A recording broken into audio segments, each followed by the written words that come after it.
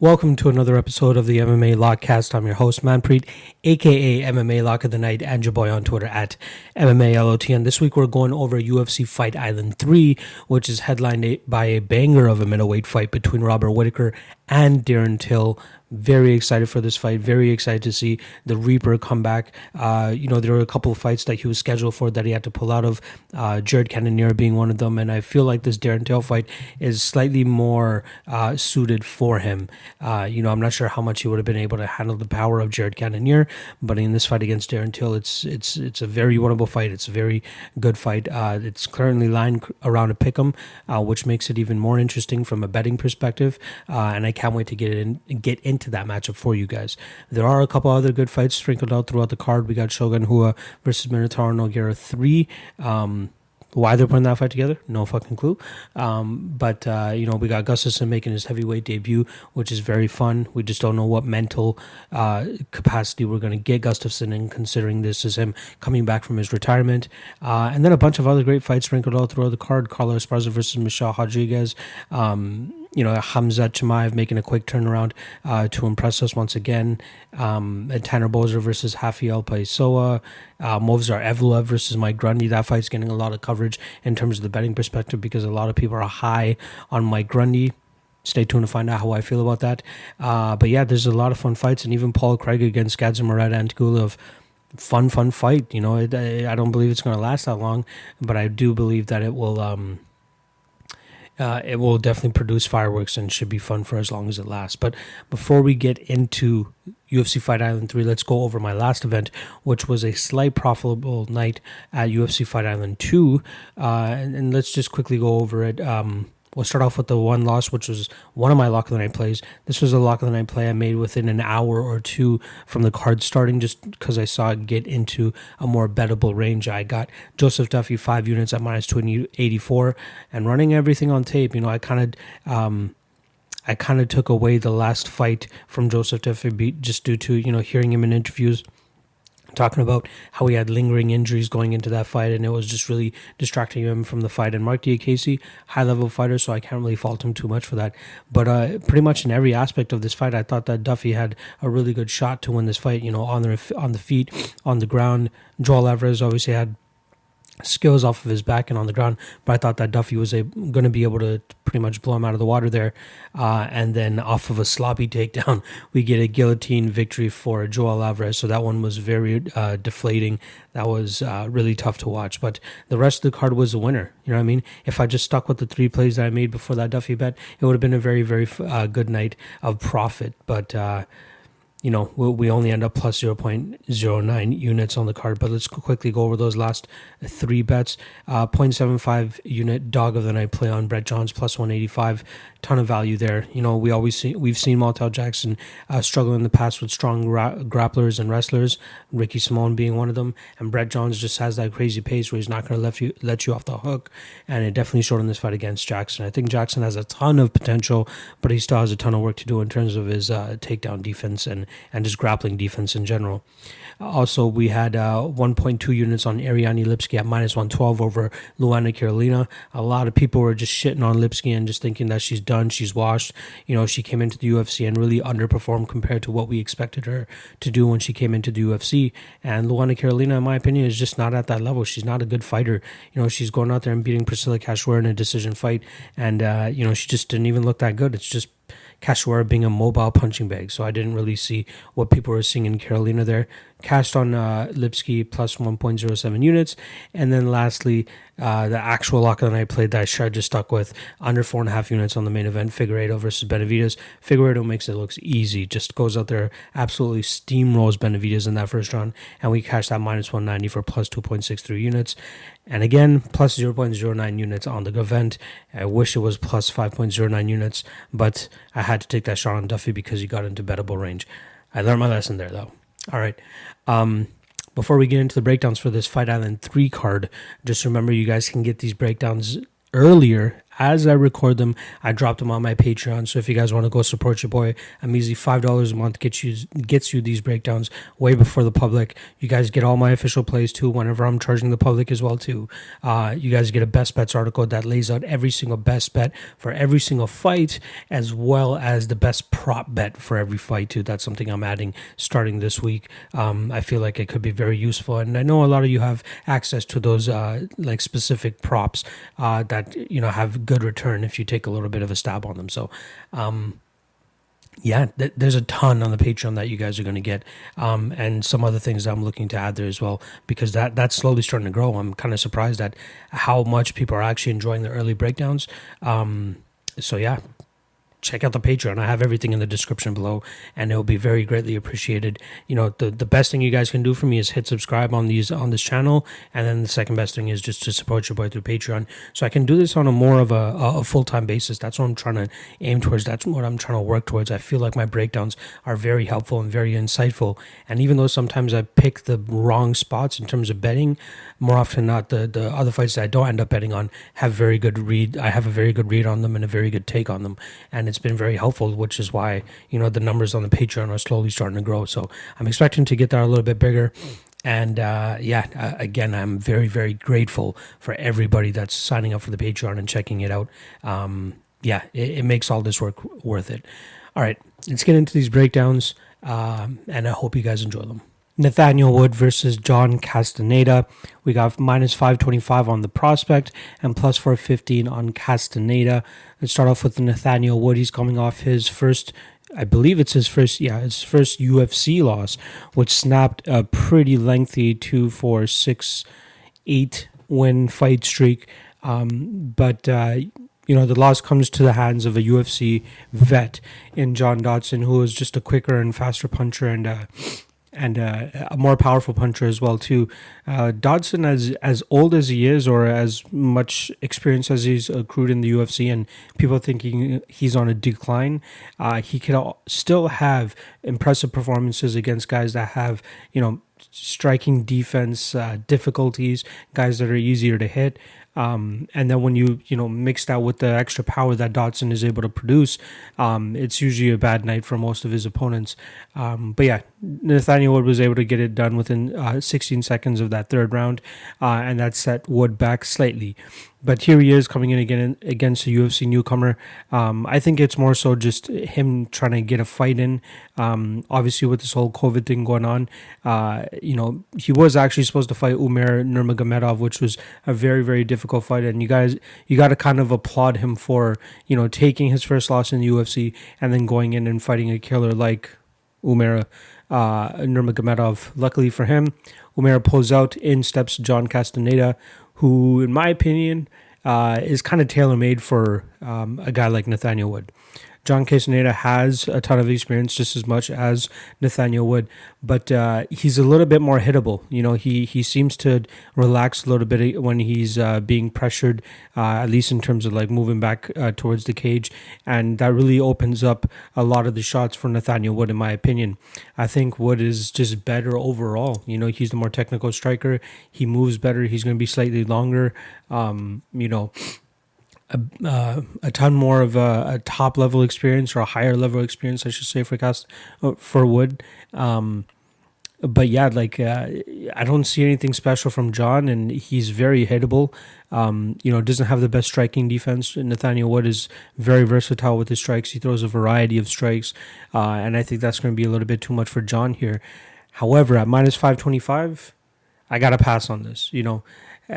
Like I said, even though you have to applaud Nathaniel Wood for taking the Umar fight after his first UFC loss, you still got to consider what kind of mind frame he's going to be coming in. Is he going to be coming in for revenge in terms of just trying to get back in there and trying to get a W and kind of putting himself in harm's way?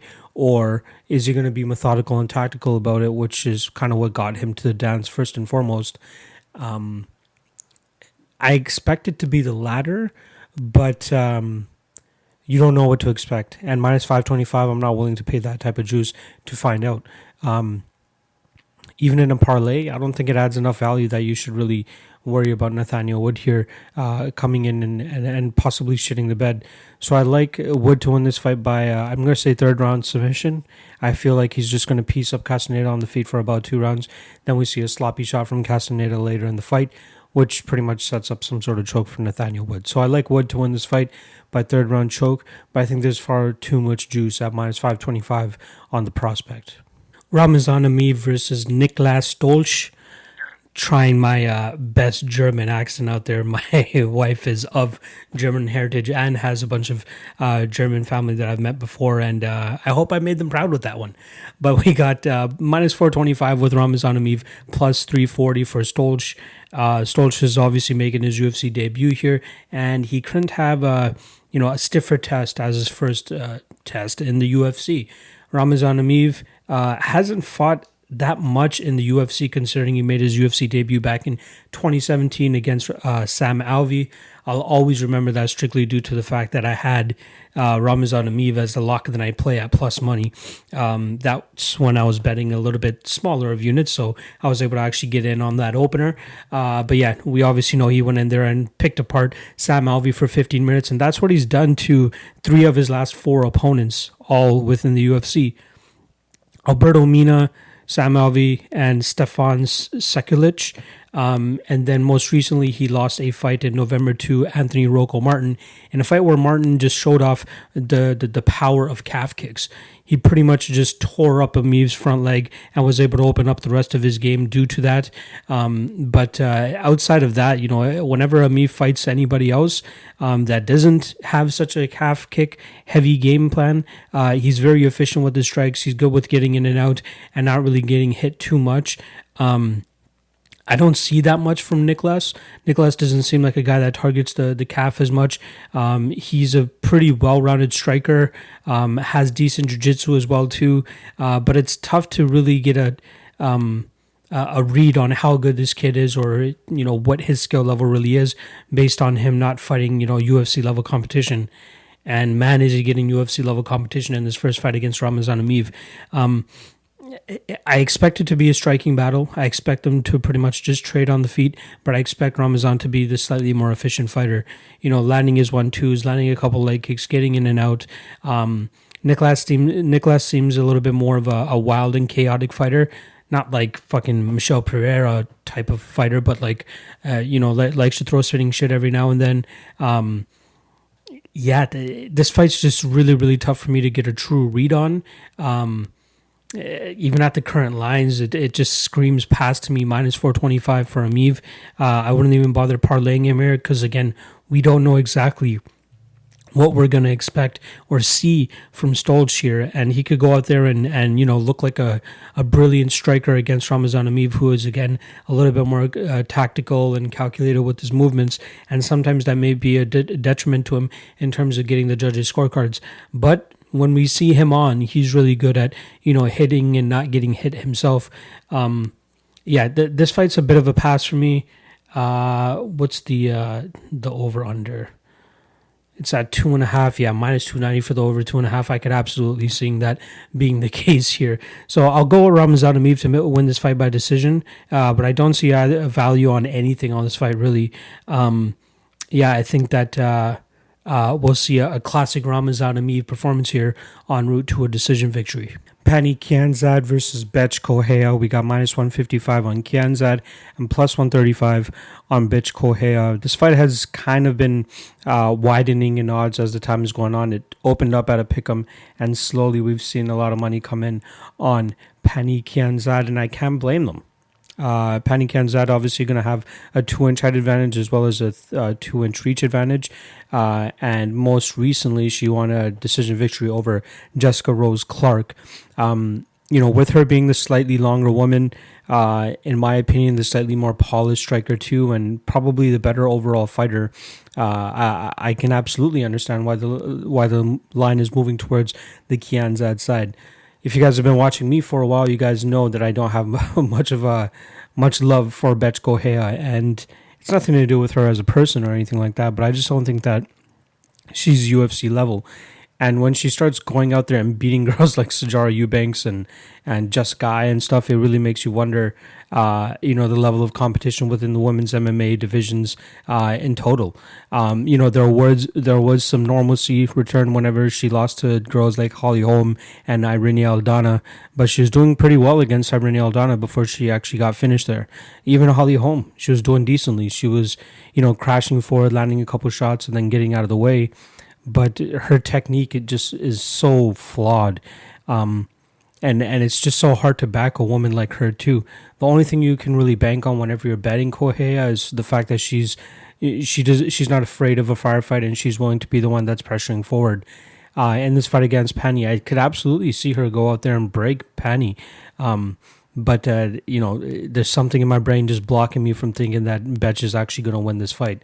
I fully expect Pani to mix in, takedowns with a point fighting style on the feet, staying away from any of the big shots from Betch, even though I don't believe Betch has, much knockout power or anything like that. But that's pretty much the only way I see Betch winning this fight, is if she just, crashes forward and just, lands big shots, hurts Pani maybe once a round or something, and possibly gets the judge's scorecard at the end. But I truly believe it's going to be Pani kind of mixing together an overall game. And, you got to say that Betch has definitely faced a higher level of competition. And when she has faced a higher level of competition, she's come up short. Look at this stretch, goddamn.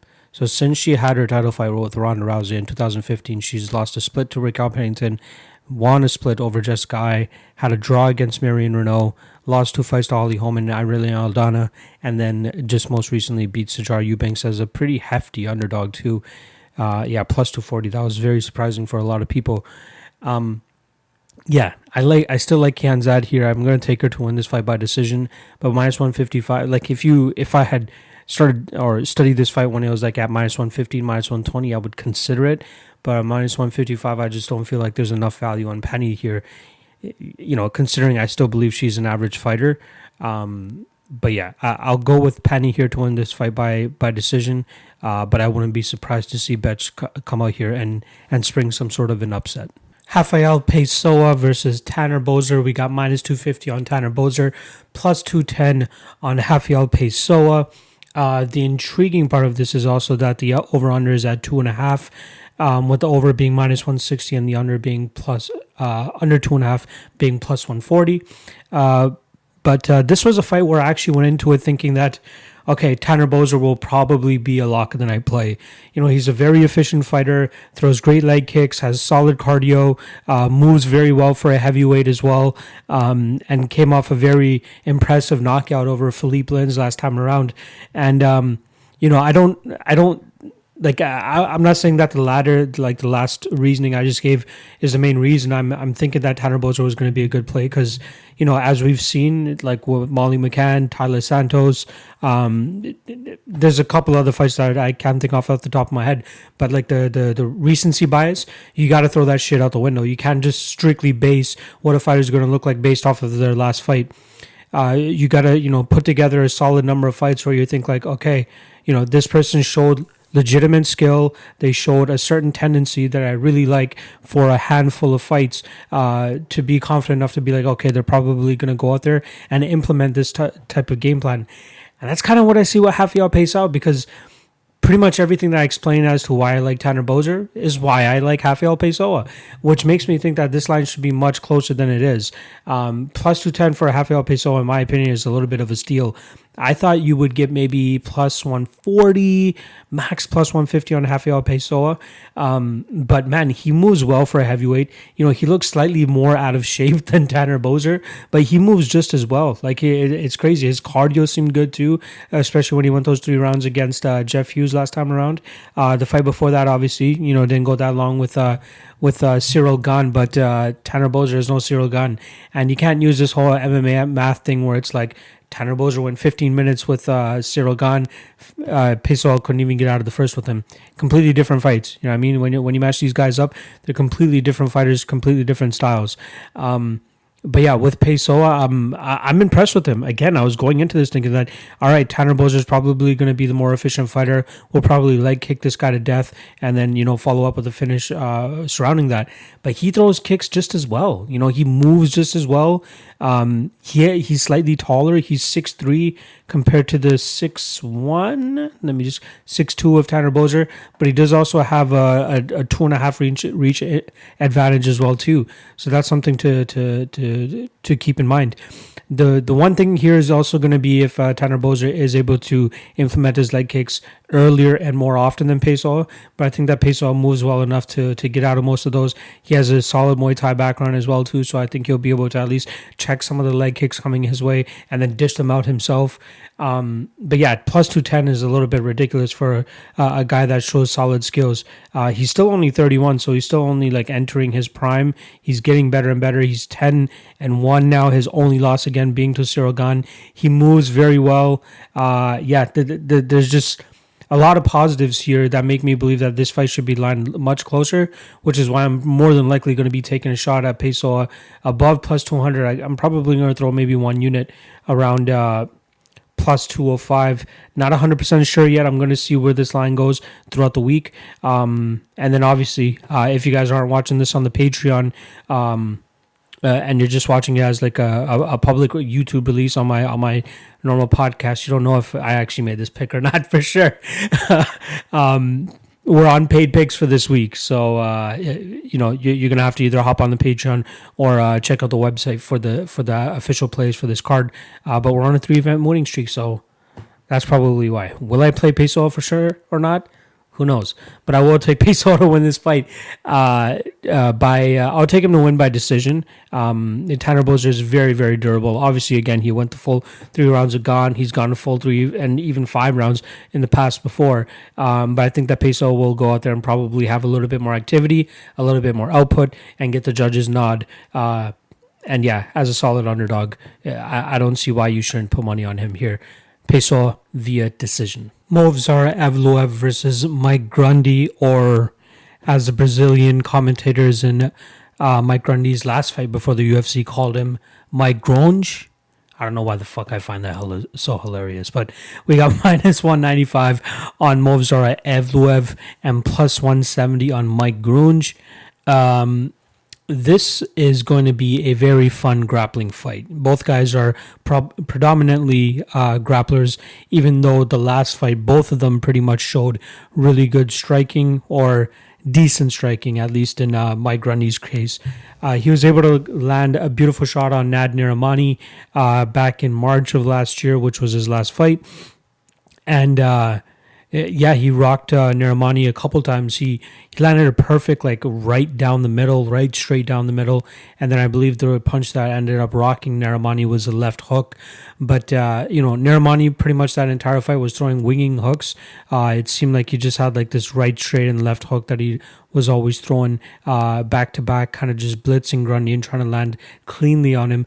And then for the duration of that fight, Mike Grundy was just, again, like landing that straight right down the middle, a little bit more crisp, right down the straight line, which was a little bit easier to reach the target than Narimani's winging hooks. And then obviously, if you watch Grundy's earlier fights or pretty much any other fight than the Narimani fight, he's a grapple-heavy kind of guy. Like, he doesn't let you breathe.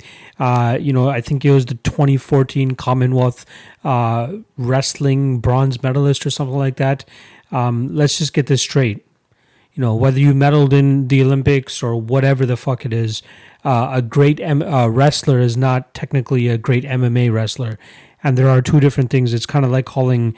it's like if you called all wrestlers pretty much the same level, all black belts the same. They're not. Within black belts, there are levels to themselves too. Like, you can't call, what's his face, fucking Cub Swanson, but black belt, the same level of a Brian Ortega black belt, or like a Damian Maia black belt. There's so many different types of levels there. That's why I think the same thing here with Grundy and Evloev is. Evloev may not be as credentialed on like the Olympic scene as as Grundy is, but I think that Evloev still has a better MMA wrestling game and a better chain wrestling game as well too, and a better ability to keep his opponents on the ground. And even if his opponents get back onto their feet, he does a really good job of getting back to that chain wrestling to get the opponents down. One thing that I really like to see from Evloev is, for most of his takedowns are his power doubles. When his opponent, does have a solid sprawl or initially a solid sprawl, he does a really good job of cutting angles and like really flipping his opponents over to pretty much nullify the sprawl that's coming their way.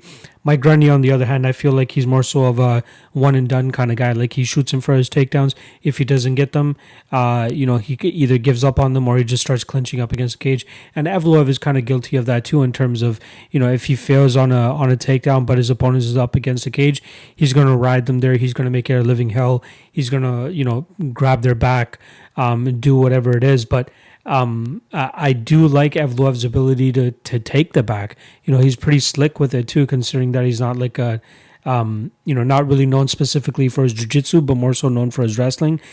But his back takes are very, very impressive. His hands have definitely gotten better too. Like I said, both of them shown improvements in their last fights with their striking.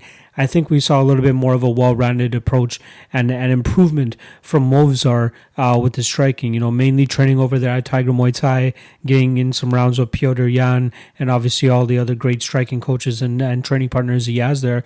But that's obviously the weakest part of his game, and we've seen in his last fight that he's making improvements. Like he's fighting smarter. He's seeing the openings. Like when Enrique Barzola was just like, framing off of him in those close clinch situations, he was very cognizant of knowing to throw the uppercut right up the middle because that was open, and that was often something that you would pick up on that Barzola was using as a defensive tactic. I like Evloev, man. I like his cardio. I think his pace is going to be a little bit too much for Grundy. The consistent chain wrestling, the sticking on him as much as possible. I think if we're going takedown for takedown, Movsar probably hasn't beat here. Again, with the chain wrestling and the cardio, I think that's what separates the two. And again, the improvements that Evloev is making in his striking, I think, will allow him to kind of cruise away with the decision here, especially if this fight ends up, kind of being a stalemate in the wrestling. I think that we'll see Evloev with his activity and his movement and his output be way more than Grundy's. Like if we saw in the Narimani and Grundy fight, that was a little bit of Grundy landed a beautiful takedown in that fight, but that was primarily a striking fight because both those guys are primarily wrestlers.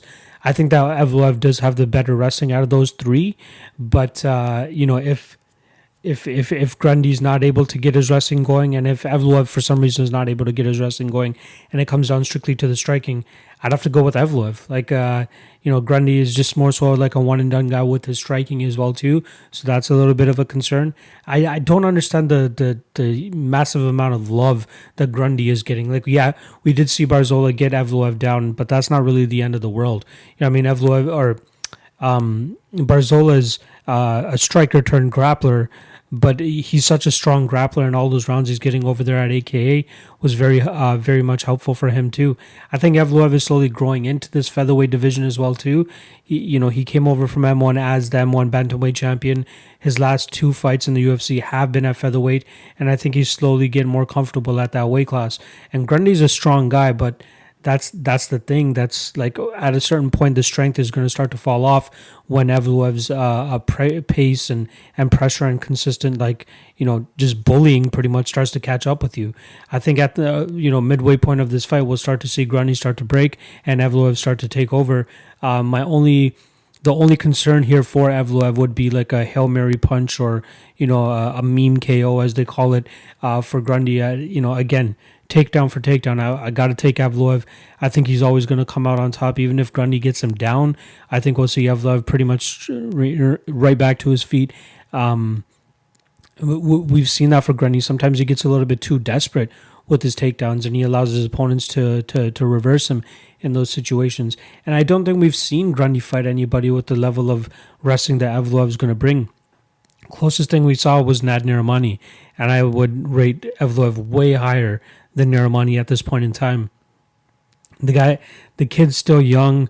He has a lot of room to grow still. He's 26 years old, 13 or 12-0 coming into this fight. Yeah, this is a great fight for him. Again, outside of a flash KO or anything like that from Grundy, I think Evloev takes this fight. No beans about it. I'm going to take him to win by decision. I wouldn't be surprised at a late finish either if like the pace and pressure really gets to Grundy. Maybe like a late choke or a overwhelming TKO ground and pound. But I do like Evloev here. I'm going to take him to win officially by decision. But again, wouldn't be surprised by a late finish. But yeah, I'd love to see what is in store for Movsar. Personally, I'd like to see him go back to bantamweight. I think he'd have a lot of success there. But I think he's a pretty good training partner of Petr Yan now, which might, obviously give us some issues. So maybe he just wants to go up there to at 145 and lay his claim there. But yeah, I got Evloev to win this fight by decision. Yeah, I really like him at the spot. And currently, even at the odds at minus 195, I think that's a bit of a steal. So I like Evloev here. I think he wins by decision, barring any freak KO or Hail Mary KO from the Grundy side. Jake Collier versus Tom Aspinall. We got minus 235 on the newcomer Aspinall, and we got plus 195 on the UFC vet Jake Collier. So let's start off with Collier. We haven't seen him that often. Since 2015, since 2016, he's only had 3 fights. He's been trading wins and losses for the majority of his UFC career. Currently on a 3-3 run in the UFC. Most recently coming off a victory over Marcel Fortuna back in November of 2017, which was a fight where we saw a lot of toughness, grit, and just a better cardio and gas tank than Marcel Fortuna. Collier has decent striking. He does a good job of, when he gets his opponents down, he does a good job of staying on top of them, controlling them, landing good enough shots, and staying active enough so the referee doesn't really stand them up or anything. Tom Aspinall, on the other hand, trains at the same gym as Darren Till. That's one of the bigger bodies that Darren Till uses, considering how big of a guy that guy is too. But Aspinall, most of his fights have been pretty quick finishes. Right now, since his last loss, he's only been in the cage for 3 minutes total. His last fight was 56 seconds. Before that, minute 21, which ended in a gruesome leg injury, kind of like Anderson Silva, Chris Weidman-esque. And then the fight before that, he finished the guy in a minute and 16 seconds. There's no tape on his Lucas Parabic fight from Bama 25, so that's kind of hard to find. Well, you can't find it at all. I think they didn't even tape the prelims for that card, but that one would have been very helpful to see, considering that's one of the 2 fights that Tom Aspinall has actually even been into the second round. So the question marks regarding his gas tanks or gas tank is still there, especially considering the one loss and footage that we actually have of him going into the second round against Stuart Austin at Bama 21. We see him have success on the feet, but pretty quickly Stuart Austin is able to get the takedown and make it a difficult night for Tom Aspinall. I was kind of impressed with what I saw with Aspinall off of his back. They said he was a brown belt in jiu-jitsu, but there's, I guess, levels to brown belts, because in the second round you see Stuart Austin go out there and pull off a beautiful heel hook after reversing Aspinall from being on top of him. It didn't even seem like either Aspinall didn't have the gas tank, or Aspinall is not just a legitimate black or brown belt and didn't know how to defend a heel hook. If I know that was 5 years ago, and I'm sure he's gotten better from that, but it just leads me to believe that these guys at heavyweight don't really improve that much from fight to fight. He is 27 years old, so maybe he has, 5 years ago? He was 22 years old when he lost that. But I'm still questioning his cardio, until we see him truly tested. I believe that, he shouldn't be deserving of that minus 235 line that he's currently at. I'm sure he is skilled enough to beat Jake Collier here. But again, one of the big things that I really look at when going into betting fights is the cardio and gas tank, and knowing if your guy can go the full 15 minutes. And Jake Collier is quite durable. He can take a shot. The last time he lost was to Dong Yang by finish. Devin Clark went to a decision with him. And Vitor Miranda did finish him as well too. But in the fights that he stuck around and he did a lot of good damage. Marcel Fortuna, that was his most recent fight, and I think that's a good indication of what kind of fighter we're going to get. That's another thing, though. This is Collier's first fight up at heavyweight. He did start off his UFC career in the middolweight division, fought in light heavyweight for 2 fights, and now here he is, or I believe it was 3 fights. I think the Uda fight was at light heavyweight. No, sorry, that was middleweight. Devin Clark and Marcel Fortuna at light heavyweight, and now again he's coming back, and he's been off for an extended period of time. He got popped by USADA for a 10-month suspension of some sort, and then he was injured, or it might have been one or the other flipped around. But either way, he's been out for a while, but I think that this should still be a decent fight for him. I'm not buying the hype on Aspinall yet. I want to see him take out a guy like Jake Collier, preferably in the second or third round, just to kind of assert the fact that, he does have cardio. He's not just a first round robust type of guy, because according to his record, that's kind of what it looks like. And again, I like the cardio and grit that we saw from Collier in his Fortuna fight. And that's closing in on 3 years ago. But I think that, if he truly wasn't in it, he probably wouldn't come back.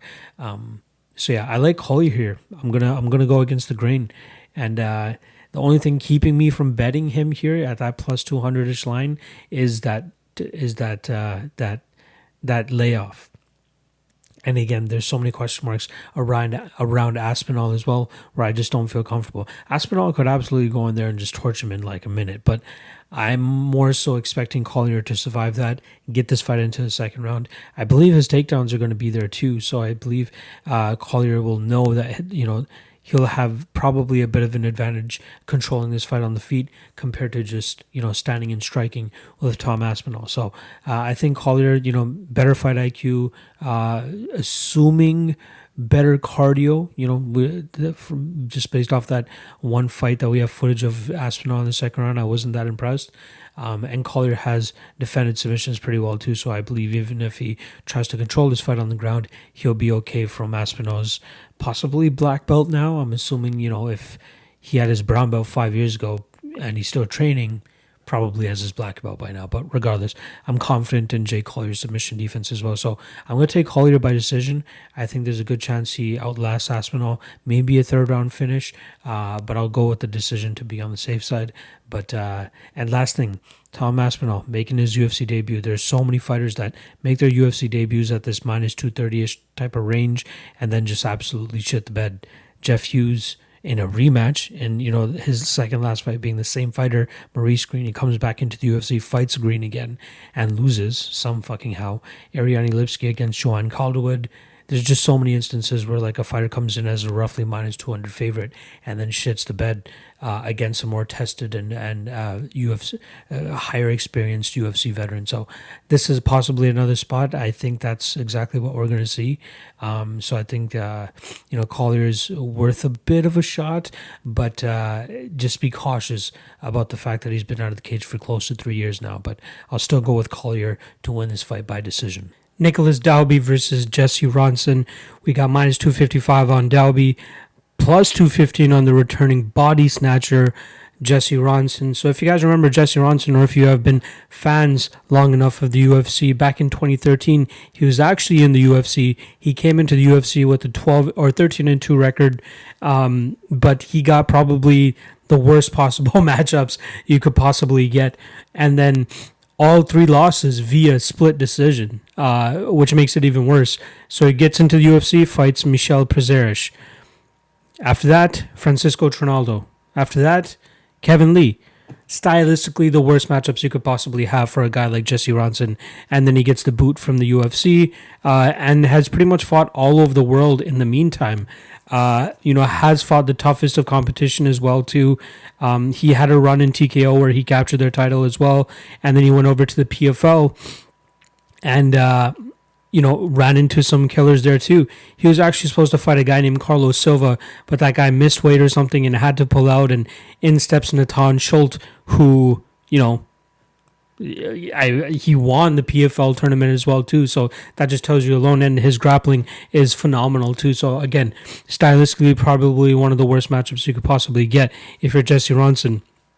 Next fight, gets kneed and ground and pounded by Nikolai Aleksakin in PFL as well. Very, very unfortunate loss there. That was 2 in a row for him.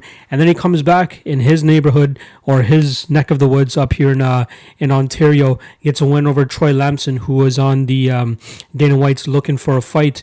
And, what was pretty much the center of attention on one of the episodes. He ended up losing on that show. But here he is coming in against Jesse Ronson, and he lost via rear naked choke in the first round. Interesting fight where we did see slight improvements from Ronson. He did, stuff a couple takedowns, but I don't think that Troy Lamson is the level of Nicholas Dalby. With that said, I don't think that Nicholas Dalby is the level of Natan Schulte or Kevin Lee or Michel Prazeres.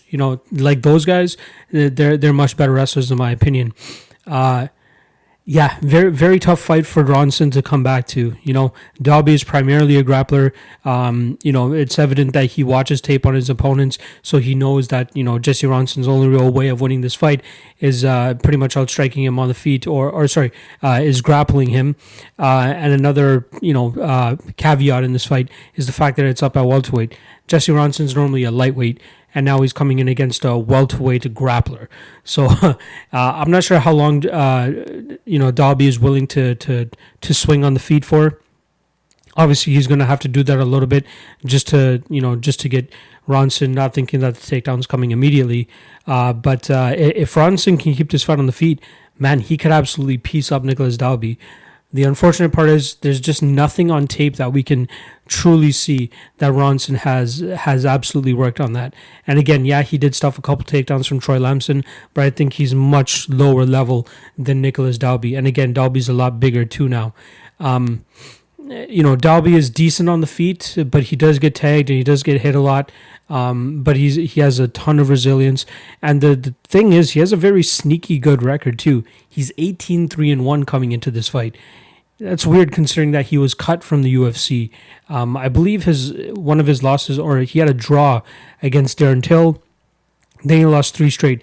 Zach Cummings, Peter Sabota, and Carlo Pedersoli. Then he found himself on the Cage Warrior scene where he won a title and had a crazy fight with Ross Houston where they had to stop the fight due to the amount of blood in the cage. That was probably one of the craziest things and probably the most uncomfortable things I've ever seen in terms of watching these guys trying to grapple and just slipping and sliding all over the place and just seeing each other covered with blood. One of the craziest things we've ever seen. And then he comes back to the UFC. I believe it was in Denmark that he made his return. It was Denmark on the Hermansen and Cannonier card where he got a solid win over Alex Oliveira as a decent underdog too. I remember making a little bit of money on that fight because I did place a bet on him there. But this is stylistically a much better fight for him. Ronson just does not show what you really want to see in a guy that is a very good striker, but a very good or a very poor grappler. But the thing is, at minus 255, I don't feel comfortable playing Nicholas Dalby. You know what I mean? There is the chance that Ronson can catch him on the feet. Ronson is very well refined on the feet too. He has great head kicks. He has great combinations, decent movement.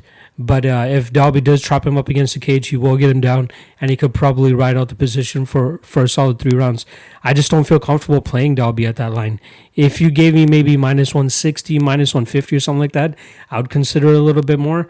But the line is a little bit too juiced, considering the discrepancy that they have on the feet. So I will take Dalby to win this fight. I think he's going to win by decision. It's unfortunate for Ronson, but this is his in back into the UFC. Now, hopefully his next fight, he can get it at lightweight, and hopefully, the UFC would give him a gift this time around of potentially fighting another striker. You know what I mean? He's put on, tons of fun fights. I've worked on a couple of the fights that he had up here in Ontario, and man, one of the fights that really sticks out to me is his fight against Ryan Healy.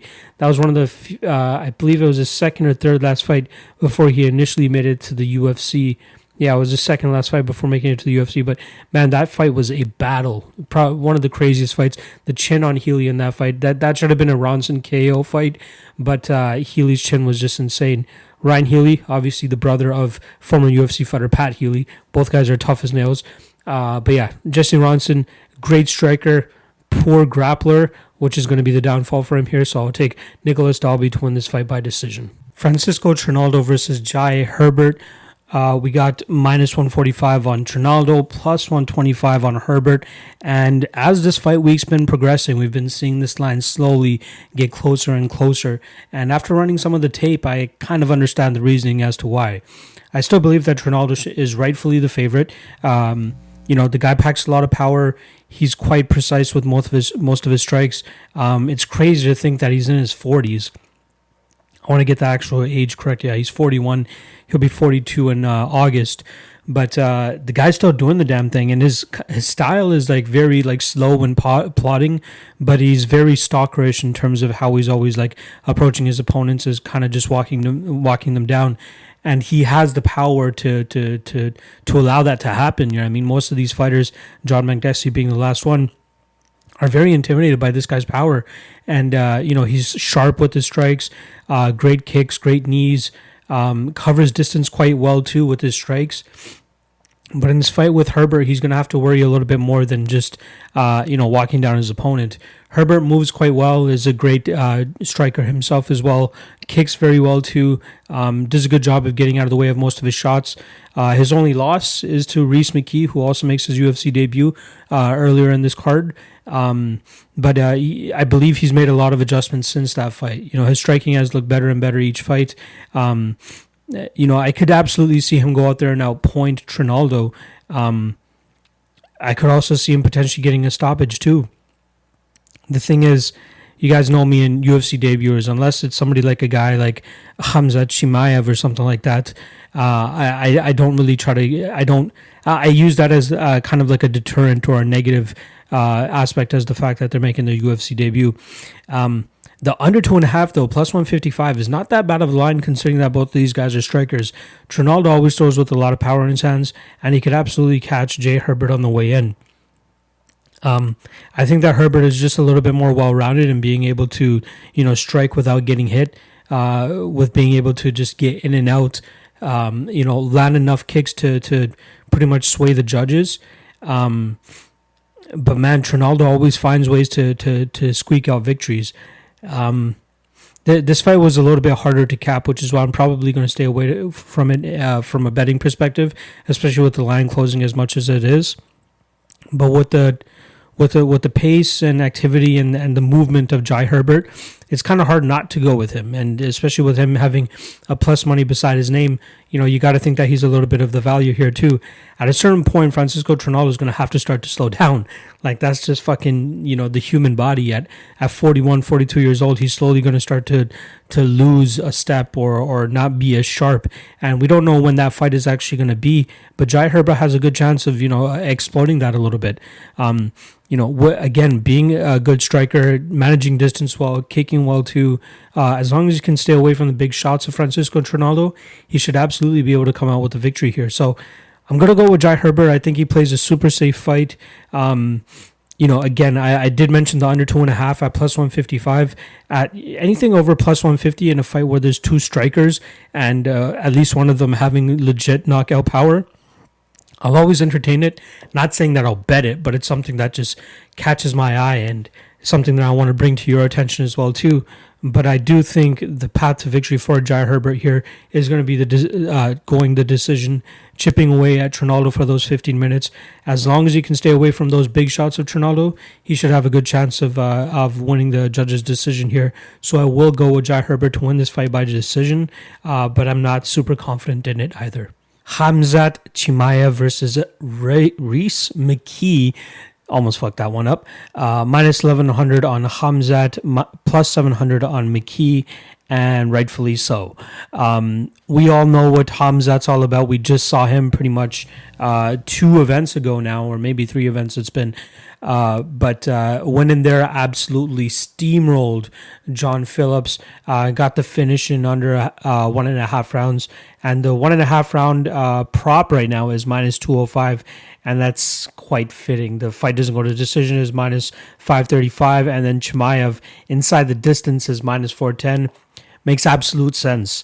Chimaev made his UFC debut at middleweight and went up against a pretty chunky and heavy John Phillips, somebody that obviously has more size than Rhys McKee.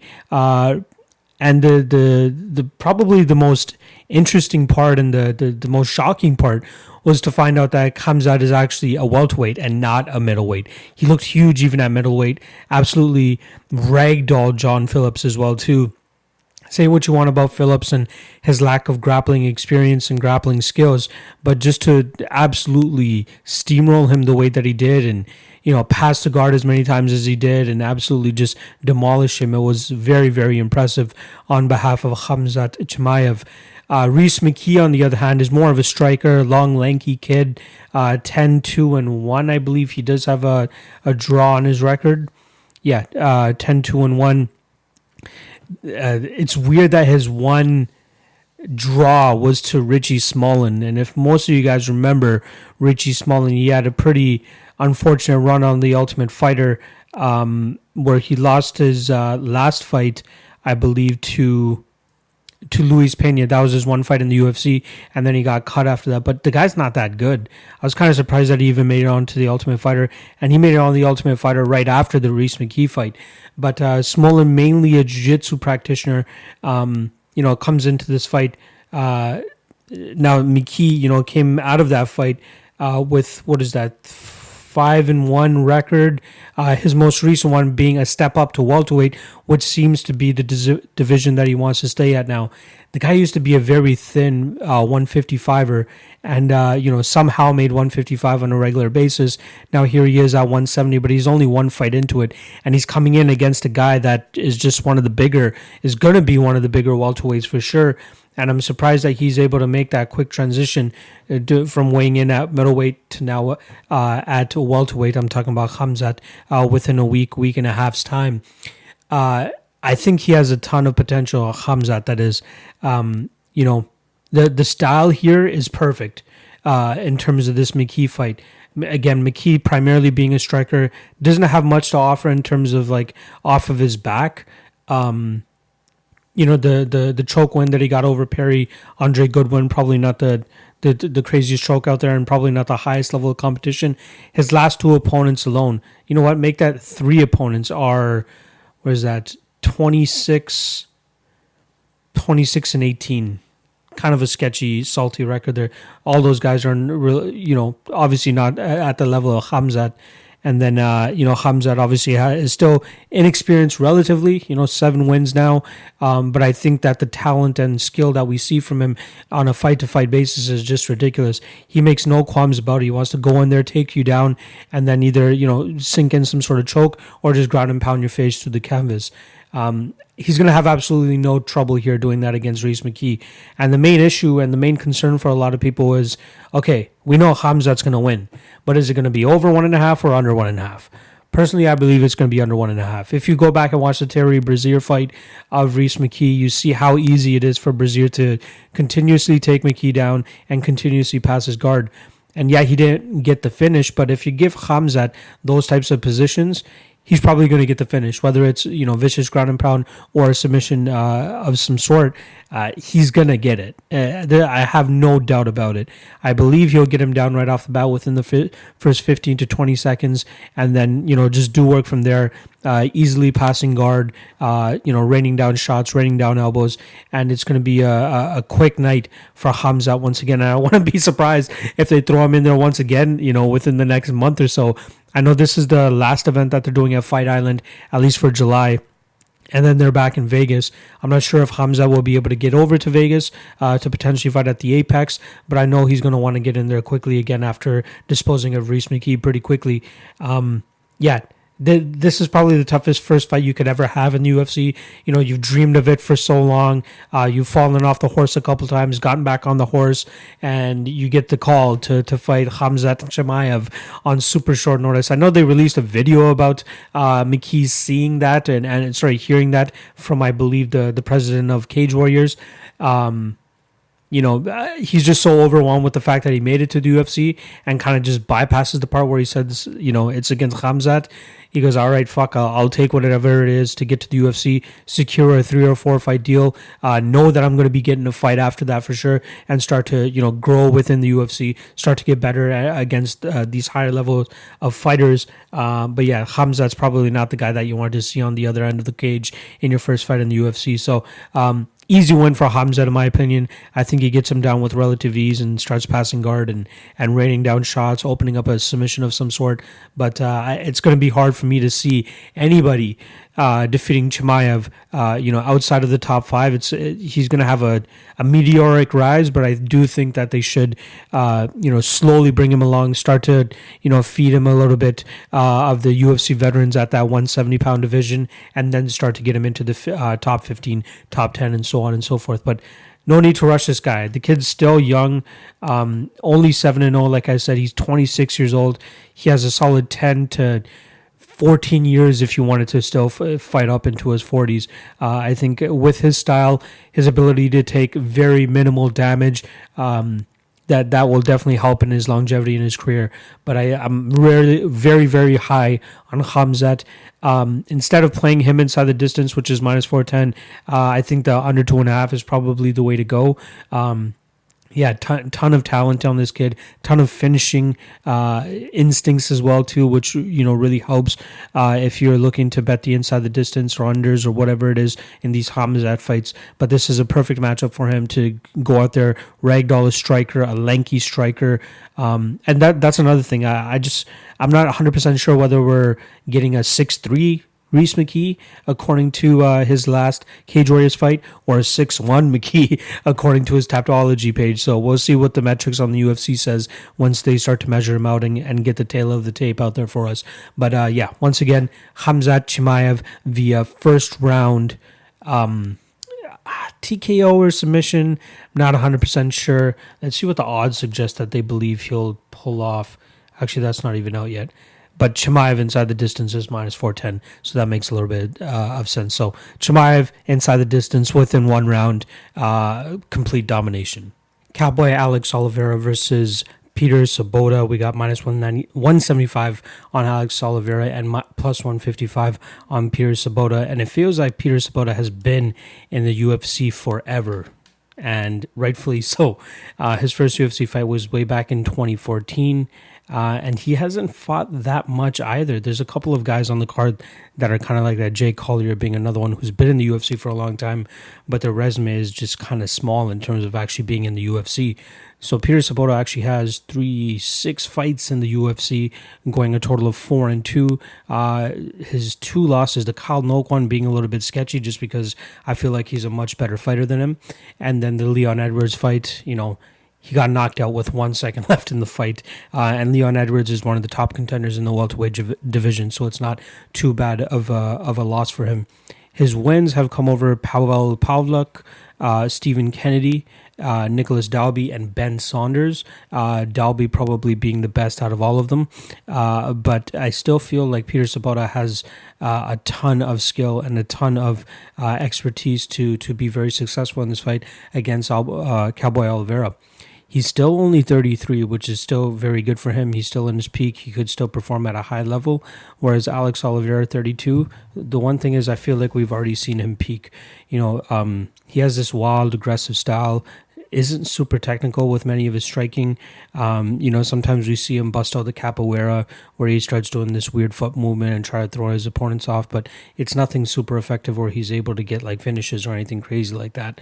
Last time around that we saw him, he lost a he won a split decision against Max Griffin, but we continue to see the deterioration of the Cowboy Oliveira skill set. And I think that Peter Sobotta can bring a very, very tough style of fight, and stylistically, again, I think it's a difficult fight for Cowboy Oliveira. So why he's a -175 favorite, I can't really say. One thing we've seen plague Cowboy throughout his career is his poor gas tank. Definitely in that third round, he always seems to slow down a little bit, and I think with the expertise and skill level of Peter Sobotta, from the striking end, I think his best asset is his grappling and his submission game. I think that could pose problems for Oliveira. I could absolutely see Sobotta going out there and taking Oliveira down, making it a grinding fight, and potentially submitting him later in the fight. And again, I think he's sufficient enough on the feet that he can hang with Cowboy there. And again, Cowboy's a little bit wild. He throws with a lot of power, and he is awkward just due to his frame. But I think that Sobotta, just being the more technical guy, obviously, again, better on the ground, I think, you got to favor the dog here. I expected the line to be a little bit closer, and I'm surprised that it's starting to widen a little bit. I do want to see what the line movement actually was. So Cowboy Oliveira opens up as a -180 favorite, and it's pretty much just gone up and down, and pretty much fizzled out at roughly -175. And I don't know if people are just not aware of what Peter Sobotta is capable of, but I think that he could definitely pose some problems here for Cowboy Oliveira. So I'll side with Peter Sobotta. I'll even say Sobotta by third round submission. But he is high level, man. He's just, the fact that he hasn't fought a lot is kind of why I believe he's flying under the radar for a lot of people. But I think he's very, very skilled. And Oliveira, again, just being the wild man that he is, he's a very beatable fighter. And we've seen, if you're losing decisions to Mike Perry, in my opinion, you're not really at the highest of levels. And Mike Perry, one-dimensional striker, likes to move forward and just likes to throw bombs. Peter Sobotta is a little bit more tactical than that, and I do expect him to throw in some takedowns here and there, which should help him ride out this fight and get him to that third round. Tire out Cowboy Oliveira enough as well to get that late submission stoppage. So I'm going to go with Peter Sobotta to win this fight by third round submission. I think he has some solid value at that +155 line that he's currently at. Gadzhimurad Antigulov versus Paul Craig. We got -125 for Paul Craig, +105 for Antigulov. But the line that I want to bring your attention to is the under 1.5. Currently, we're roughly around -130, -125 at a couple places, but that's probably the line that you want to hone in on here. So let's start off with Paul Craig. He's coming off a split decision draw to Shogun Rua. That was back in November. And, he's been pretty much trading wins and losses since he's gotten into the UFC. But one thing that he's always bringing to the table is a firefight. And doesn't have any qualms about really, stepping into the fire, really trading with his opponents, whether it's grappling or striking or whatever it is. Obviously, his main go-to technique or his main go-to skill set is his jiu-jitsu and is his grappling.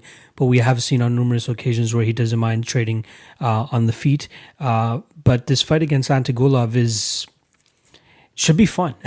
For as long as Antigulov's gas tank can make it entertaining, it could definitely be a firefight. I expect Antigulov to pretty much, just as he does in all of his fights, desperately go for a takedown. Just try to get this fight to the ground. Even though Paul Craig is a solid jiu-jitsu player himself, I believe that Antigulov thinks his strength, his wrestling, and his own jiu-jitsu will be more than enough to submit and stop Paul Craig. Because all he ever has is like 4 to 5 minutes of gas, maybe even less than that, depending on the offensive output from his opponent. And I believe from Paul Craig, we'll see in those clinch situations, I expect like within the first 30 seconds for this fight to be, up against the cage, Antigulov pushing Paul Craig up there, trying to work for a takedown. But I expect during that time for Paul Craig to be releasing all sorts of hell on Antigulov in that situation. And within the 3 or 4 minute mark, if Antigulov hasn't already finished Paul Craig, we're going to see Antigulov start to suck wind, to look like death, pretty much. That's always been his downfall, and it's hard to really give tips to a fighter on how to improve their cardio. It seems like fighters that just have shit cardio always have shit cardio. There are the exceptions. The one that really comes to mind for me is Darren Stewart. We've seen him have horrible cardio in the past, but as of late, we've seen him pick it up, and he looks even stronger in some third rounds than he has in the past.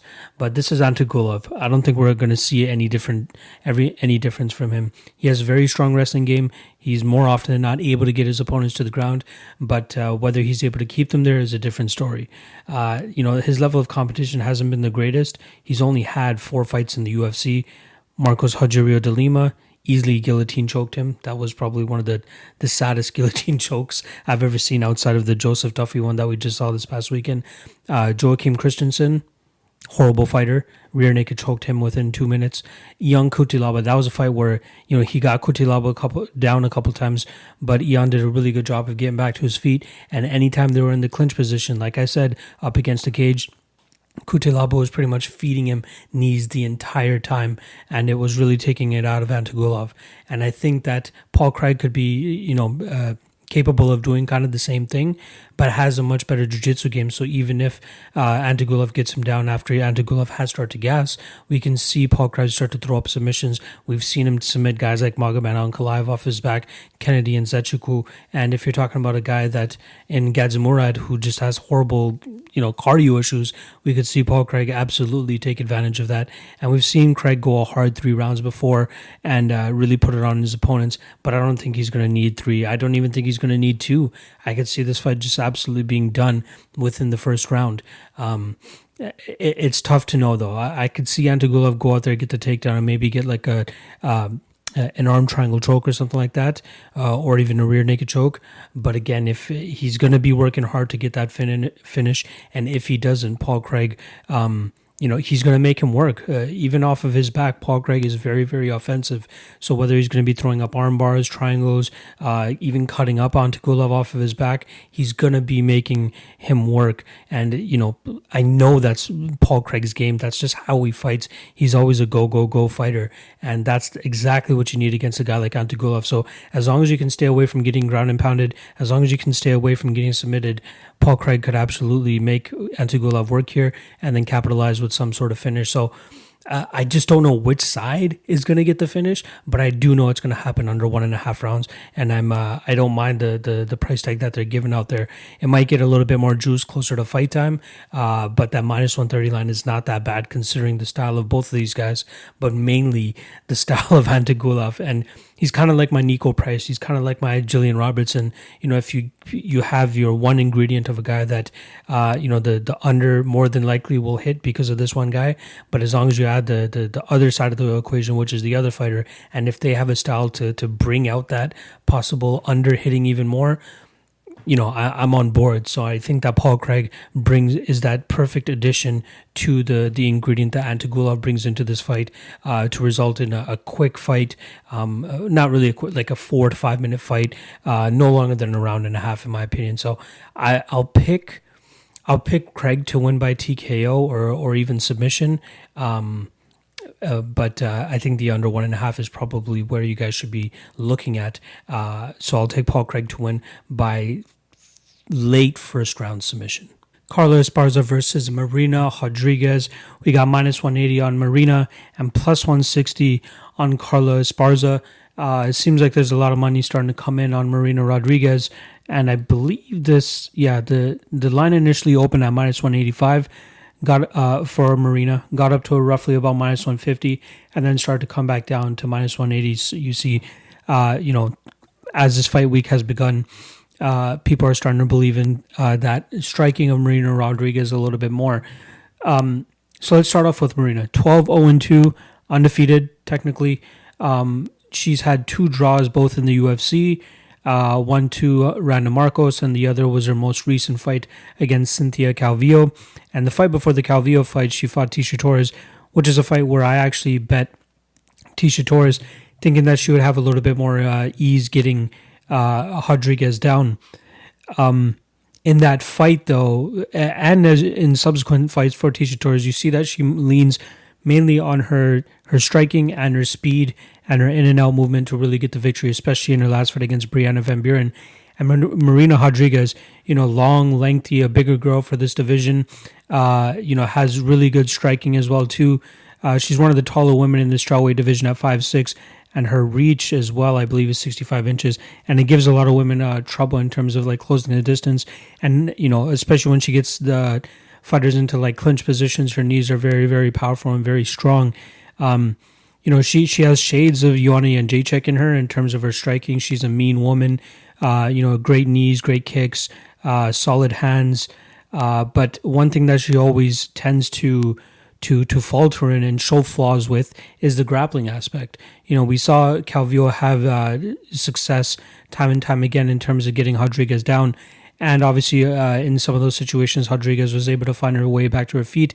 But the fact that she finds herself, in these clinch positions against the cage, getting pushed up against the cage, and some of these takedowns that don't even seem like the hardest to get, makes it harder for me to really be on the Rodriguez bandwagon in terms of wanting to bet her, especially at that minus 170, minus 180 mark that she's currently at.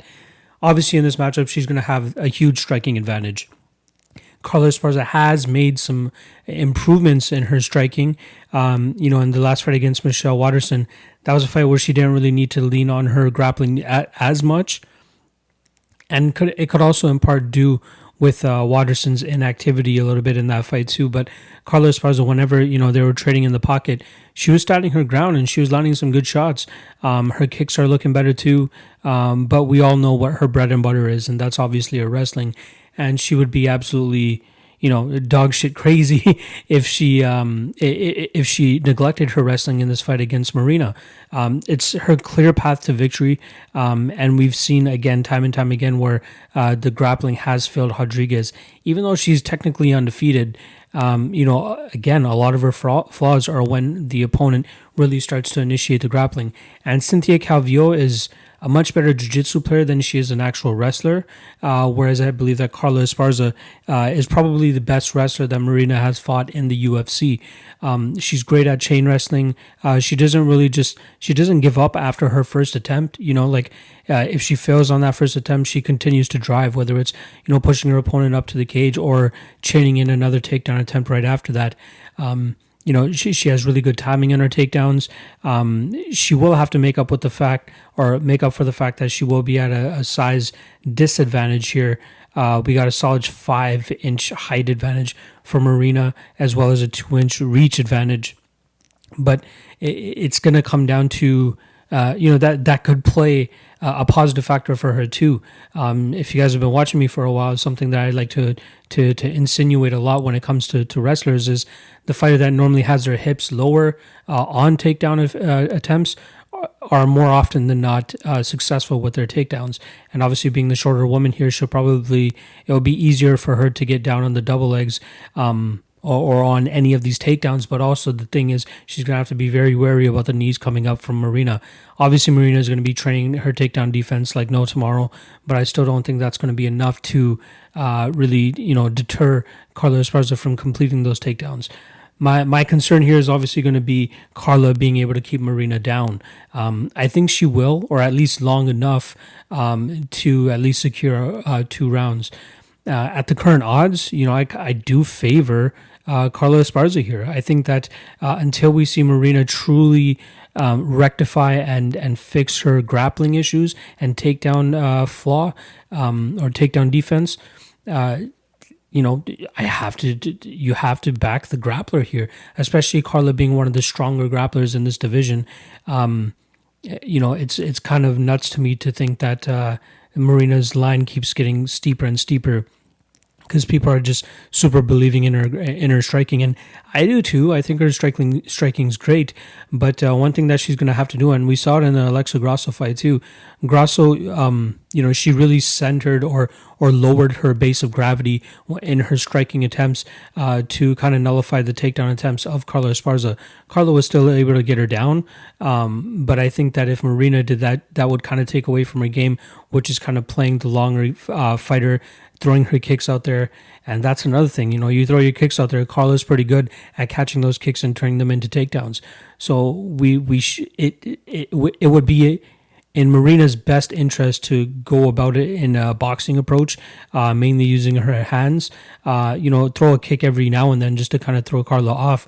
But if she uses her hands a little bit more, I think she'll be a little bit more successful. In the clinch exchanges, it will be a bit of a sweat for Carla Esparza to get these takedowns, because I do think that Marina's knees inside the clinch are very, very dangerous. But that, bringing the knee up gives the opportunity for a takedown for Carla, and I think she's going to be expecting those knees and kind of capitalize on the situations by getting the takedowns. I think that Rodriguez has a bright future. It's kind of surprising to me that she's 33 years old, but I think she has a solid future. And wow, Carla Esparza a year younger than her, which is a little crazy too. They're born in the same year. It just looks like Marina Rodriguez is 6 months older. But either way, getting back to the fight itself, I tend to favor grapplers over strikers. And obviously Marina has a high ceiling, but I truly, this would be the best test for her in terms of like testing out how good her takedown defense has gotten, because Carla Esparza is going to be relentless with those takedowns. And again, with her improvements in the striking realm, it will help her open up the striking game or the takedown game. But obviously she's going to be completely outgunned on the feet by Marina, so she shouldn't, go out there thinking that she's fucking Evander Holyfield or something and try to box off Marina Rodriguez's face. To stay on the feet enough to get Marina a little bit comfortable on the feet, and then either catch a kick or time a well placed takedown and really initiate that grappling, where I think that she'll have a huge advantage. And man, her submission defense has gotten really good too. Alexa Grasso had in a really tight armbar, and she was able to spin out of that very well. I got to side with the dog here. This fight should be lined a little bit closer. It should be, you could favor Marina a little bit, maybe minus 120, minus 130. But I think with the grappling edge that Carla Esparza here, that she has here, you got to side with her. You got to go with the grappler here. Again, high ceiling for Marina, but we still need to see some improvements from her in the grappling aspect before I can really back her, especially at that minus 180 line. So I'm going to go with Carla Esparza here to win by decision. I looked at the props, and I don't know if it's just best fight odds that's messing up right now, but at 5 dimes, we got plus 160 for Carla Esparza straight, and then plus 145 for Carla Esparza to win by decision. So there might be some fuckery going on with the best fight odds right now. But I like Carla Esparza to win this fight. I don't think she wins it inside the distance. So if you want to get a little bit crazier, go ahead and bet that decision prop. But I do like Carla to win this fight. I'll say by decision. But a part of me kind of hopes that we see a much more improved Marina Rodriguez in terms of her grappling and her takedown defense.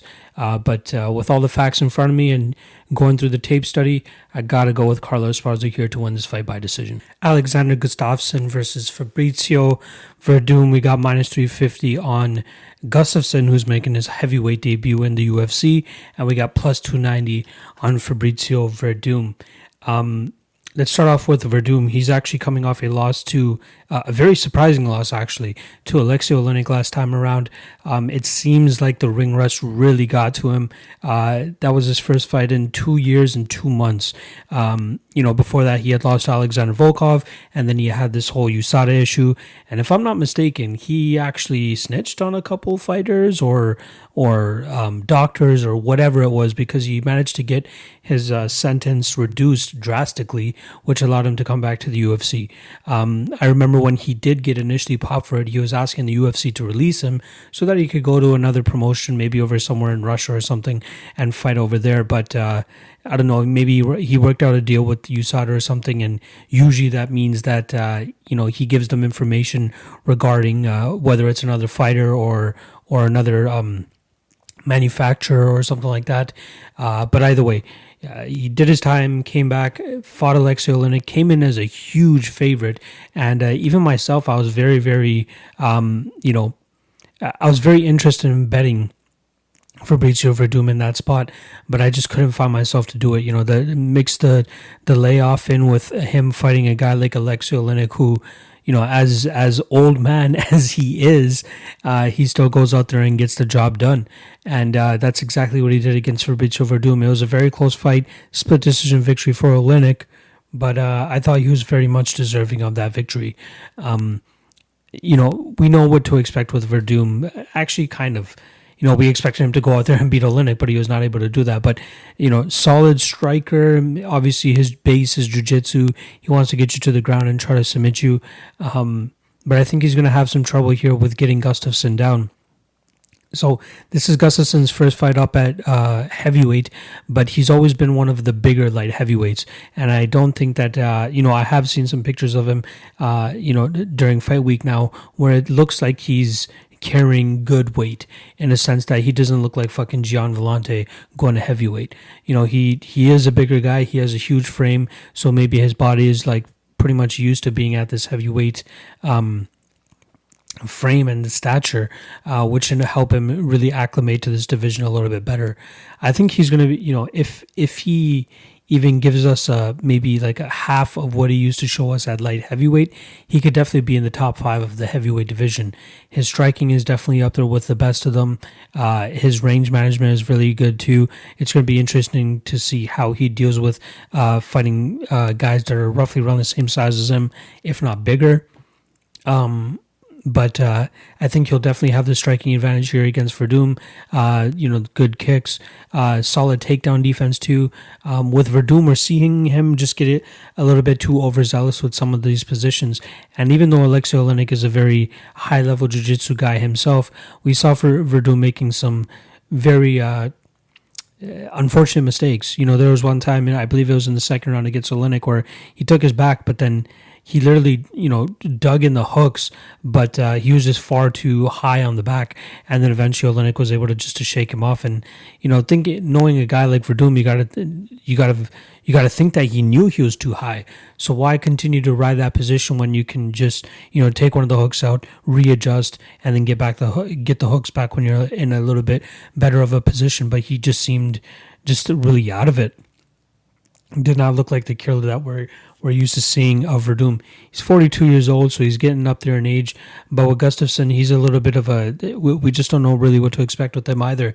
He's 33 years old, which is a bit of a surprise for me, considering that I thought that he was maybe around 36 or 37, especially with him recently declaring retirement after his, what was it?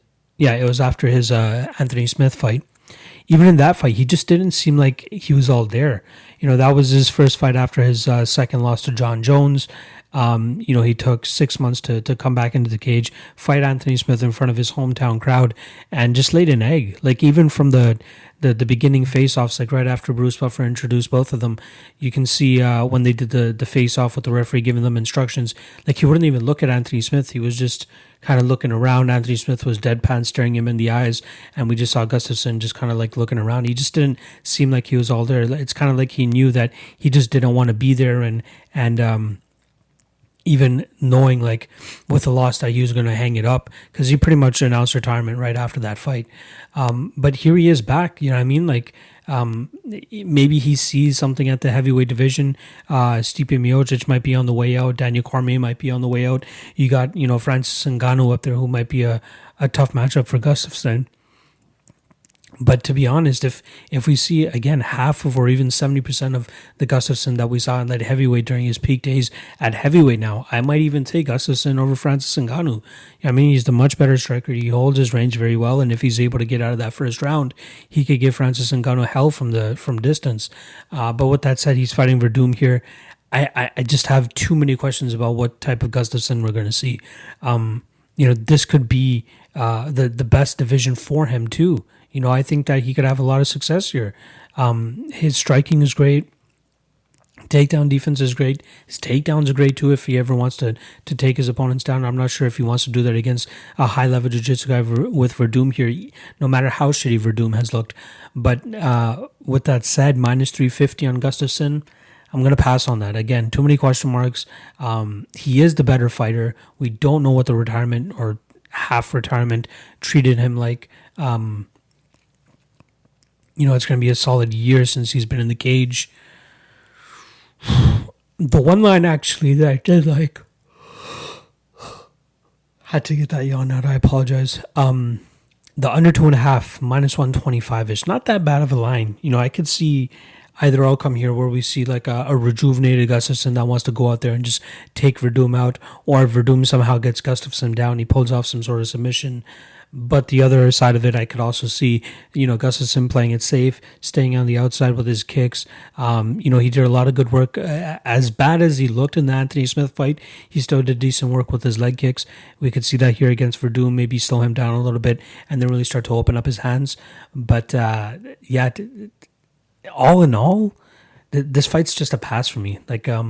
The only one that I'm attracted to is the under 2.5, but even that, I just feel like it's a little bit sketchy. We don't know what we're going to get from either guy. This is a stay away fight, but for the purpose of this podcast, I'm going to go with Gustafsson by second round TKO. I think he does have a little bit more in the tank than Verdum does, and I'm surprised that Verdum is actually coming back into the cage this quickly after that loss to Oleinik. I believe that was in May. Was it May or June? Either way, it was UFC 249, the night that Justin Gaethje beat Tony Ferguson. But either way, I like Gustafsson here. Not enough to parlay him or bet him, to be honest. But I think he gets it done within the second round. And who knows what's going to happen for Verdum. But I hope we see a really good Gustafsson, because the heavyweight division definitely needs some help once Daniel Cormier and Stipe Miocic call it a career. And Gustafsson could be that next guy. So once again, Alexander Gustafsson to win this fight by second round TKO. Shogun Rua versus Rogerio Nogueira 3. Surprisingly enough, the UFC has decided to match these guys up once again. This is going to be their third fight, like I said. Shogun came away with the victory in both of the first fights, one of them happening in Pride, probably one of the greatest fights of all time, or at least, top 10, top 20 greatest fights of all time. And then the last time around, Shogun won at UFC 190 in a fight where early on he was in a little bit of trouble. It was weird because the combination that Nogueira landed on him didn't seem to land the hardest, but it just landed the second shot seemed to land right on the top of the head. So it may have thrown off Shogun's equilibrium a little bit. Shogun was able to recover from that, ride out the rest of the round pretty much in the clinch position. And then in the second and third round, he really put it on Nogueira in terms of just taking him down, clinching up against him, really stealing the rounds from him, so that Nogueira wasn't able to do much. I kind of expect the same fight this third time around, and I'm kind of surprised that they actually lined it the total at 1.5 compared to the 2.5, considering both of their fights have gone to a decision. At this point in their career, neither of them have crazy knockout power. Their chins have obviously been very much tested by the young up-and-comers that they're fighting. But for some reason, Shogun's chin, it seemed shot way back in the day, way back in 2012, 2013. But here we are in 2020. He's riding a crazy streak right now. I think his only loss in the last little bit was Anthony Smith. So since the Ovin St. Preux loss, he's 4-1-1, which is insane. And that OSP loss was back in 2014. So since 2015, Shogun is 4-1-1 with wins over guys like Nogueira. He started this streak with Nogueira. Split decision over Corey Anderson. Finished Gian Villante in the third round. Obviously got starched by Anthony Smith pretty quickly. And then finishes Tyson Pedro in the last round. And then gets a split draw against Paul Craig back in November of 2019. But yeah, they're both still slow. They don't have the craziest pop on their shots. Shogun, since his initial title run, he's really started to take up the game plan of more of a clinch heavy approach. He tries to overpower his opponents a little bit more. Really sticks with the knees to the thigh. it doesn't really seem like he goes out there to try and like seek a finish or seek a brawl as much anymore. And that plays out for him. Again, this run that he's on is insane. Nogueira has had a little bit of a tougher of a run. Last time around, got stopped by Ryan Spann pretty easily. The fight before that, goes out there as a pretty hefty underdog against Sam Alvey, plus 300 underdog, and knocks him out in the second round. A lot of people thought that Sam Alvey was going to go in there and just absolutely starch him in that first round. That was not the case. Before that, lost to Ryan Bader. So it's obvious that Nogueira just has not been that busy that often, considering that Ryan Bader has had a handful of fights over at Bellator now. But yeah, since 2016, he's only had 3 fights, which is insane. I expect this to be a sloppy fight. Again, I'm not really sure why they made this fight, other than the fact that both guys are old. Both guys are relatively at the same skill level. It makes no sense. Again, they're legends as well too, so maybe that's their drawing power is what they're kind of leaning on here. Even though we're getting like a really watered down version of both of them.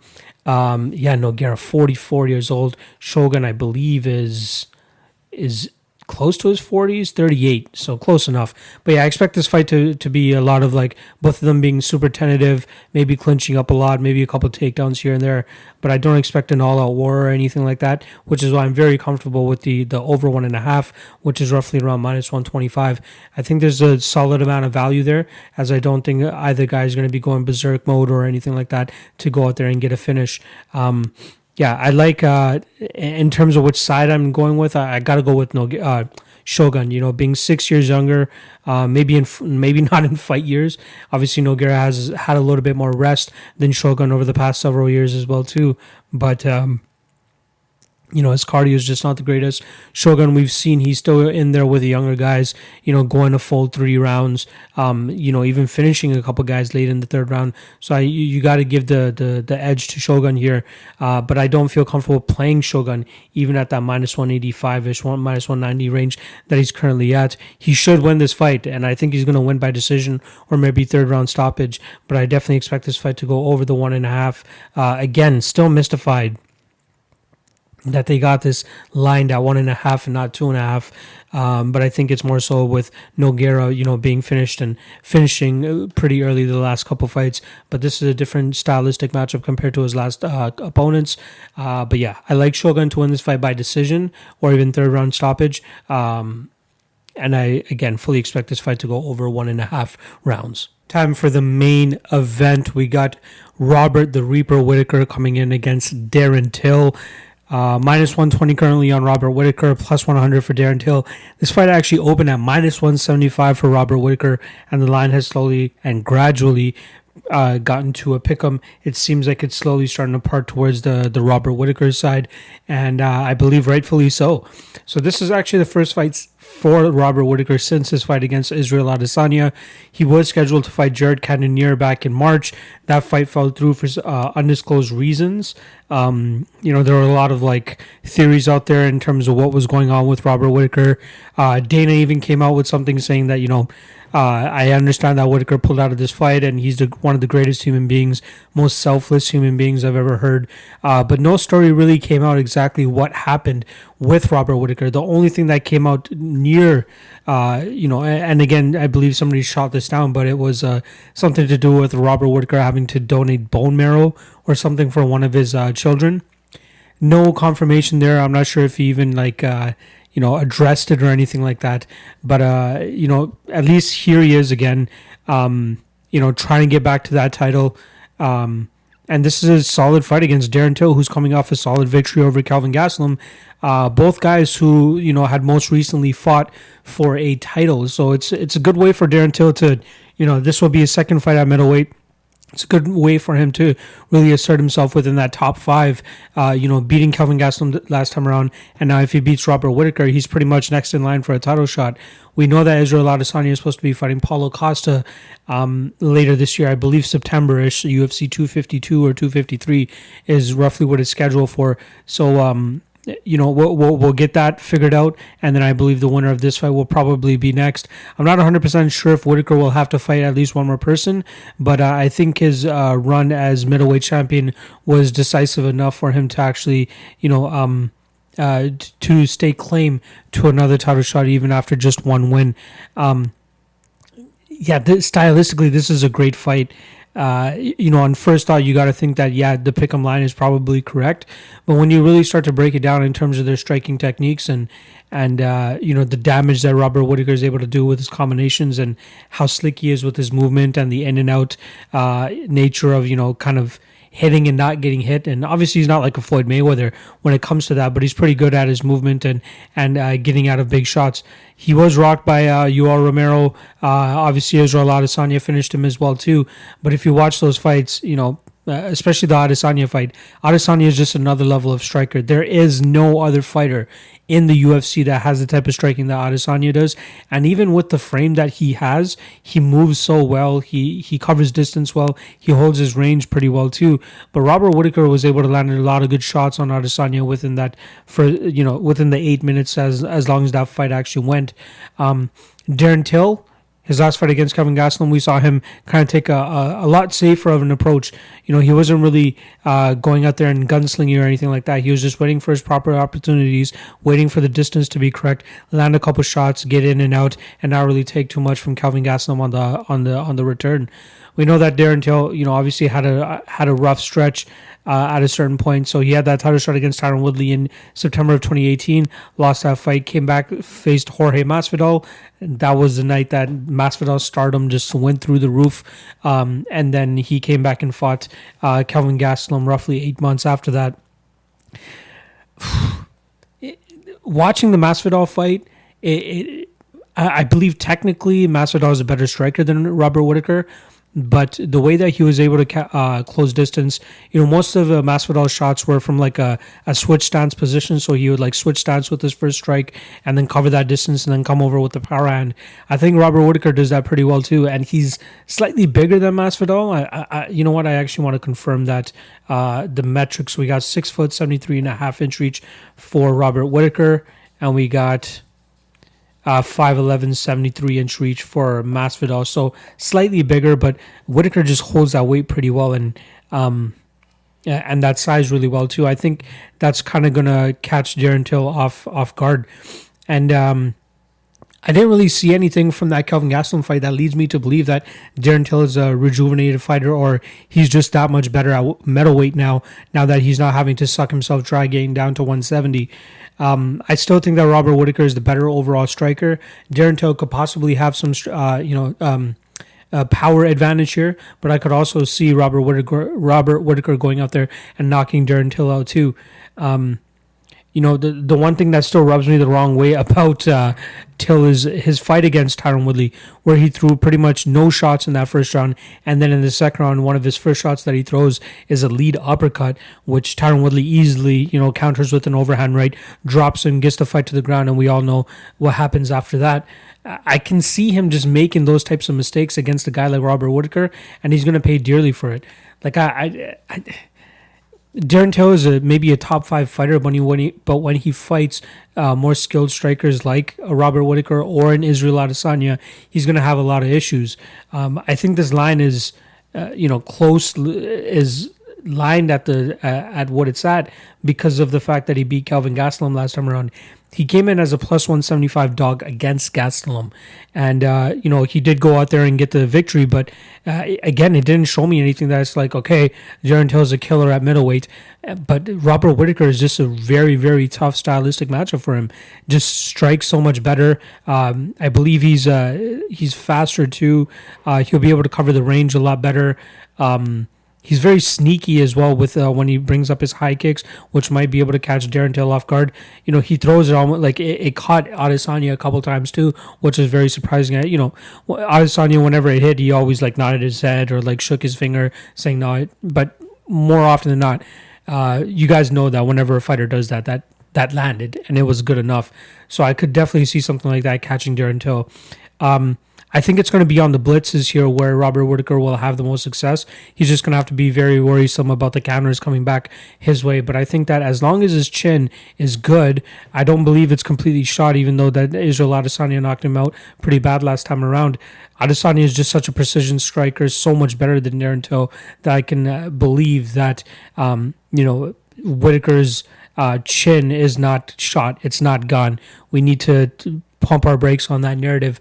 I think that Robert Whitaker is still totally in this game. I think this is a very winnable fight for him.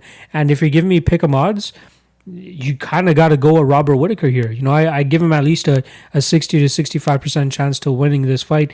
And based on the implied odds, that leaves some value on Whitaker here. So I do like Whitaker to win this fight. I think he's actually even going to knock out Darren Till probably in the third or fourth round once he really starts to get comfortable and really gets that rust off of him. He did fight, when was that Adesanya fight? I feel like it was October. Yeah, October 5th. So he's been off for, 9-ish months so far. Once he really gets in there and, shakes off the cobwebs a bit, I think that he'll start to get back into his groove, and it's really going to throw Darren Till for a little bit of a loop. I don't think that Till will be able to be as cautious and strategic per se as he was as the Kelvin Gastelum fight, because I think Robert Whitaker does a lot better work with combinations and not just a one and done that Kelvin Gastelum is kind of Kelvin Gastelum just mainly throws I believe it's left hooks and right straights, or the opposite. I'm trying to remember off the top of my head. But, he's mainly a two combination striker, whereas Robert Whitaker is able to tie together way more combinations, which will throw off Darren Till on that third or fourth shot or that third or fourth strike, which should catch Darren Till. So I'm going with the third round finish for Robert Whitaker. I think we see him go back to his prime self. This will be a solid win for him, and hopefully another chance for him to get back to a title shot and possibly reclaim what is his. I think Adesanya will always have his number, but this should be a solid victory for Robert Whitaker. I'll go with Whitaker with the third round stoppage here. And those are the breakdowns. Hope you guys enjoyed them. Solid card all around. 15 fights. Took me a long time to get this shit together, but I'm already looking forward to the next event. I'm going to have a couple breakdowns coming out on Friday. For those of you on the Patreon, you guys will start getting those breakdowns ASAP. And then I hope to release the next podcast by Wednesday, I'm hoping, at the latest, possibly Tuesday, but I can't promise anything. All right, appreciate you guys checking out the episode. Again, check out the Patreon, check out the Tape Index. As you guys already know, a very helpful tool for anybody that likes to do the research of their own. I got all the links in the description below, so make sure you guys check that out. And then lastly, just hit subscribe. If you haven't subscribed yet, please hit subscribe. I'm trying to hit that 1,000 mark before the end of the summer, and I'm getting close there. As I drop these podcasts, I develop more and more subscribers, and it's very, very helpful. I greatly appreciate it. And if I've helped you at all in the past with making any type of money, just hit subscribe. That's all I ask. All right.